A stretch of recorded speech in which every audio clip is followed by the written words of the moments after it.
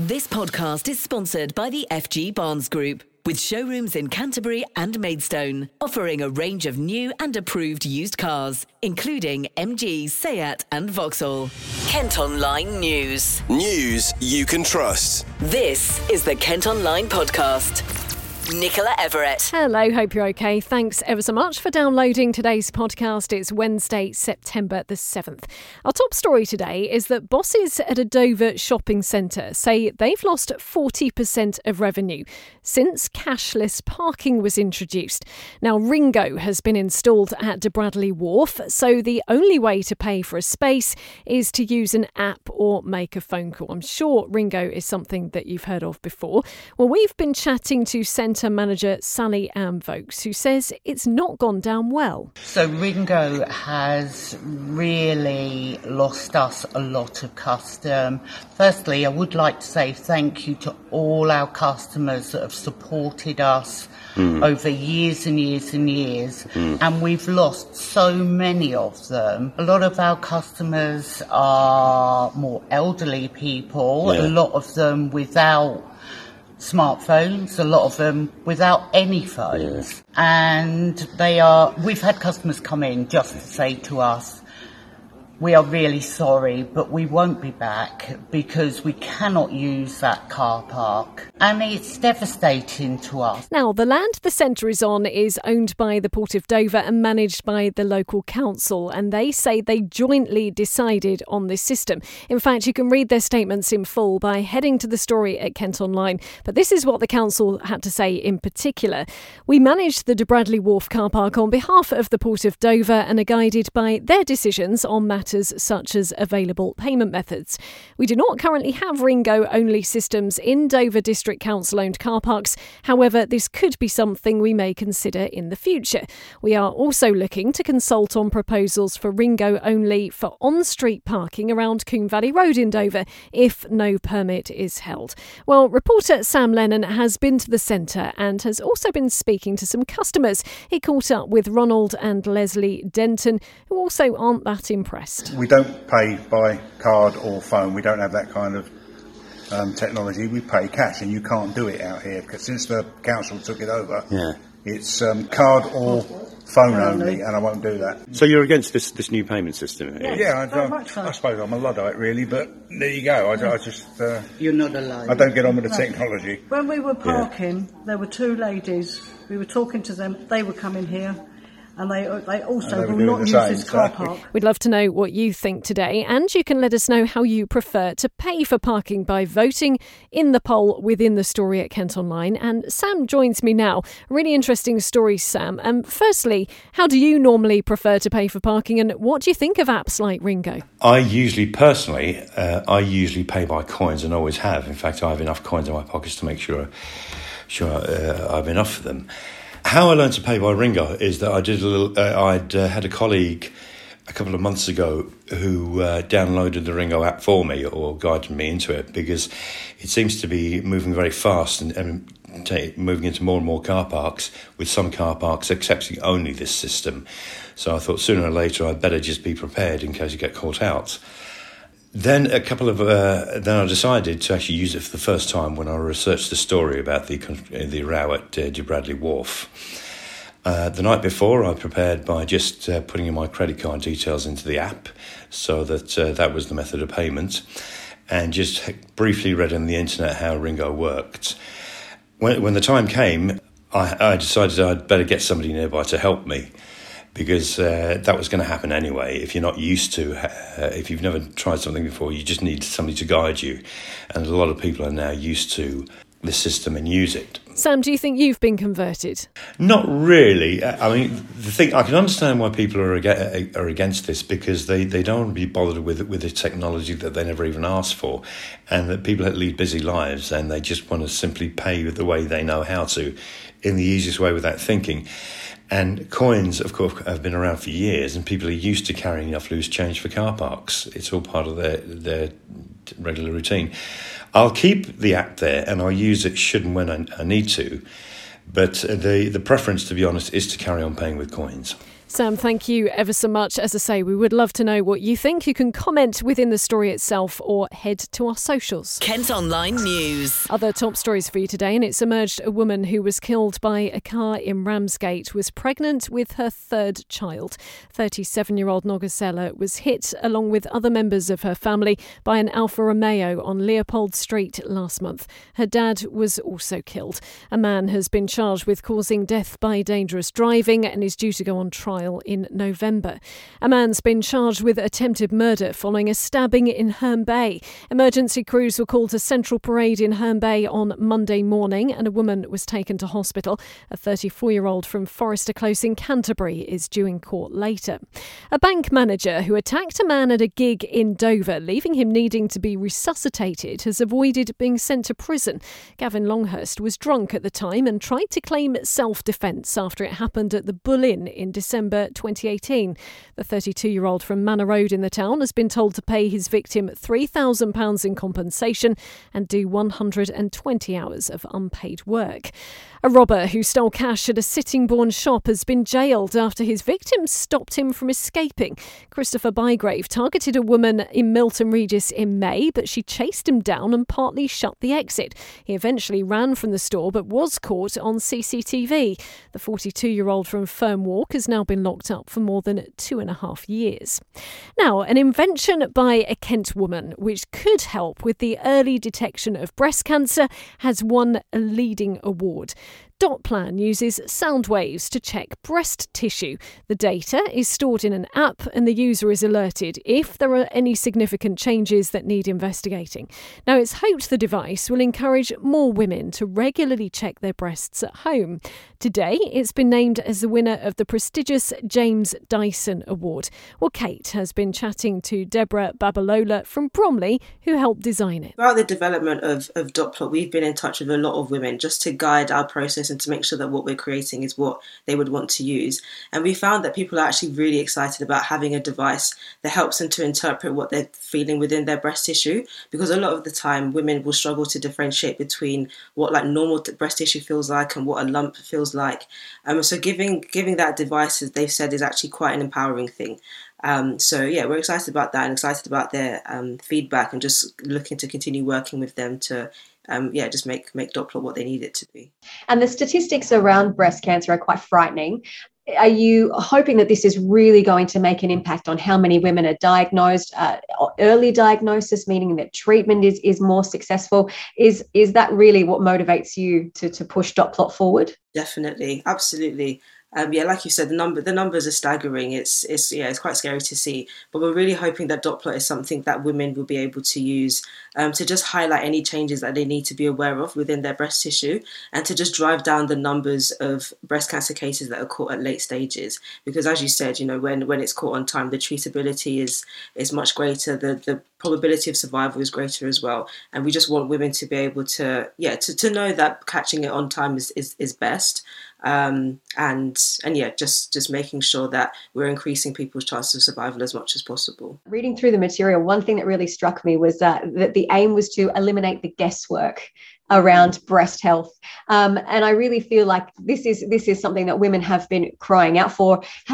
Is this something that women have said to you as you were developing it, that it's taking away that guesswork, that uncertainty around their own breast health? Yeah, most definitely. That was actually where it came from. It was one of the interviews that we were doing, and a woman was saying, Deborah, I don't know, sometimes I'm feeling it, I'm like, am I doing it correctly? Have I covered every area? Am I doing it right? I'm not really sure. And Dotplot just helps to demystify the process as much as possible and to make it really clear, because right now there are just so many different tools and techniques and methods that are out there that are proposed to women. But with Dotplot, it's just a very simple process that aims to make it as clear as possible and to help drive adherence to a regular routine. So it was good to hear, and that's what we're trying to do. And I must also congratulate you. You're also the winners of the James Dyson Award this year. How does it feel to win the award? Oh, it feels amazing. Honestly, it's such an incredible thing to win. We're really happy about it, and we're just excited to be able to continue working on Dotplot and developing it and taking it to the next stage. So it's just been amazing to see the great projects that were submitted and to be able to have won it. This podcast is sponsored by the FG Barnes Group, with car dealerships in Canterbury and Maidstone. Got some politics news now, and the Kent MP who stood against the new Prime Minister during the Tory leadership contest has been given a job in government. Tunbridge and Morling's Tom Tugendhat is now Minister for Security. Not such good news for Tunbridge Wells rep Greg Clark, though he's been replaced as Levelling Up Secretary. More on the developments of the reshuffle after Liz Truss moved into number 10. Here's our political editor, Paul Francis. So what do we learn from Liz Truss's appointments to her team that will steer, she hopes, the government through a very challenging period? Well, one of the interesting appointments, as far as Kent is concerned, is that of Suella Braverman replacing Priti Patel as the new Home Secretary. And Suella Braverman is reported to be someone who is in favour of stronger action in terms of trying to stem the numbers crossing the Channel, but she hasn't herself said anything specifically around this yet. But there are suggestions that possibly one thing the government might consider is increasing the number of border force patrols in the Channel, and of course pressing ahead with its controversial plans to send would-be migrants to Rwanda. So a new Home Secretary could signal a new approach to what seems to be an intractable problem for the government, which has tried various initiatives, none of which have succeeded. Officers in Kent have arrested and charged a man who's alleged to have had a sawn-off shotgun. They'd carried out a raid at a property in Castle Street in Walden where the weapon was seized. A 49-year-old remains in custody and will appear in court next month. Elsewhere, a man's been arrested after a driver was hit by a car in Canterbury. Someone in another vehicle pulled up in front of him at the junction of South Street and Sturry Road before allegedly attacking him through a window. He's then said to have driven at the victim when he got out of his car. The 46-year-old suspect has been released on bail. A Chatham man who was diagnosed with HIV says it's important people realise it's no longer a death sentence. Steve Bamford was told he had the virus after being admitted to hospital with pneumonia back in 2018. Now, HIV damages cells in your immune system and it makes it harder for the body to fight general infections and diseases. And whilst there's no cure, there are now some really effective treatments. Well, Steve's hoping to raise awareness by cycling almost 400 kilometres around Kent over the next few days. And he's been sharing his story with Jamie. I was diagnosed in 2018. I actually got admitted to hospital with a form of pneumonia. And I was diagnosed whilst I was in hospital. Ended up being in hospital for 4 weeks to treat the pneumonia, and I've been on HIV medication since then. That medication is to ensure the levels of HIV in your body become undetectable, also that HIV is undetectable. In other words, so that it can't be passed on. Correct. So the HIV medication controls the amount of the virus in your blood so that it reduces it to levels so low that it can't be passed on at all. And how did you feel when you got that diagnosis? How was that for you? I think like everybody initially when you get the diagnosis, obviously you feel scared. My knowledge at the time was obviously limited. I wasn't up to date with where we were with HIV medication at the time. So I didn't know that it was no longer a death sentence at the time. So, I mean, I had 4 weeks in hospital to be able to research this. And you know, the team at Clover Street were amazing, and the doctor would come out and would explain things in a way that was easy for me to understand, and you know, really put my mind at rest that there was a future. That sounds horrid now, but there was a future. I think the one thing, whilst I was in hospital, the hospital was actually breathing more for me than I was. So at one point, so I was in quite a bad way, and to have that positive news was, you know, amazing. Tell me a little bit about the voluntary work that you do now. So as one of the peer mentors in the Talking Together group, what I am primarily responsible for is two things: to help run the support group that runs monthly, that was set up by the Trust, and also to provide one-to-one peer mentoring for other people living with HIV.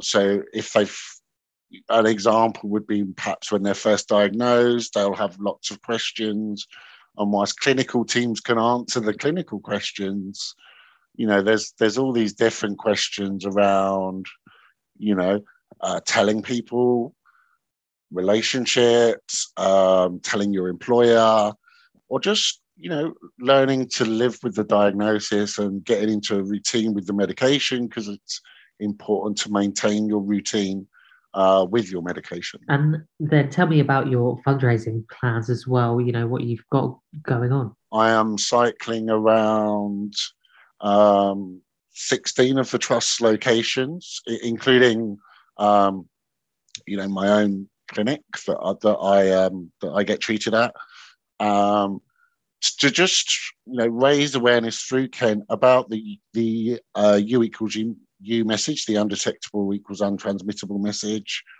and the fact that you can live a normal and positive life with HIV. Thanks ever so much to Steve for telling us about his challenge. You can head to KMFM's socials, that's our sister radio station, to check out details on his fundraising page. Kent Online reports. A pride parade could take place through a Kent village in response to the local church saying they didn't support the LGBT movement. There was controversy last month when an anti-pride poster was displayed at Halling Baptist Church. Now the local pub has suggested a celebration with more than 100 people backing the idea and businesses offering to get involved. There are plans to build holiday lets at a large country mansion in West Kent. More than £32 million has already been spent on the Salomons estate in Tunbridge Wells. Now the owners plan to increase the amount of accommodation there. The site is currently home to more than 20 businesses and is a popular wedding venue. You can see pictures of a stable block that could be converted at Kent Online. An Ashford pub that was once dubbed a drug den has been given a makeover as the owners try to attract new customers. Bosses at the William Harvey in the Willsborough part of town say they want to turn around its previous bad reputation. The Grade 2 listed building dates back to the 15th or 16th century. And finally today, Kent Olympian Dame Kelly Holmes is joining the all-female panel on ITV's Loose Women. The 52-year-old from Hildenborough is set to make her debut on Monday. Whitstable's Janet Street Porter is also a member of the team. Kent Online Sport. Football, and England have finished their Women's World Cup campaign with a 100% record after thrashing Luxembourg last night 10-0. Now, they'd already secured a place at next year's finals and were playing at home for the first time since being crowned European champions. Maidstone's Alessia Russo was among 8 different goal scorers in Stoke. It was lovely to be back in front of our home fans. Obviously, we had an amazing summer and they were there through it all. So, yeah, lovely to have them back in the stands and obviously put on a performance and got a result. Huge congratulations to the Lionesses. Well, that's all from us for today. Thanks ever so much for listening. Don't forget, you can follow us on Facebook, Twitter, Instagram and TikTok. Plus, you can get access to the ad-free Kent Online premium site. To do that, you need to subscribe. Just head to kentonline.co.uk/subscribe. News you can trust. This is the Kent Online Podcast.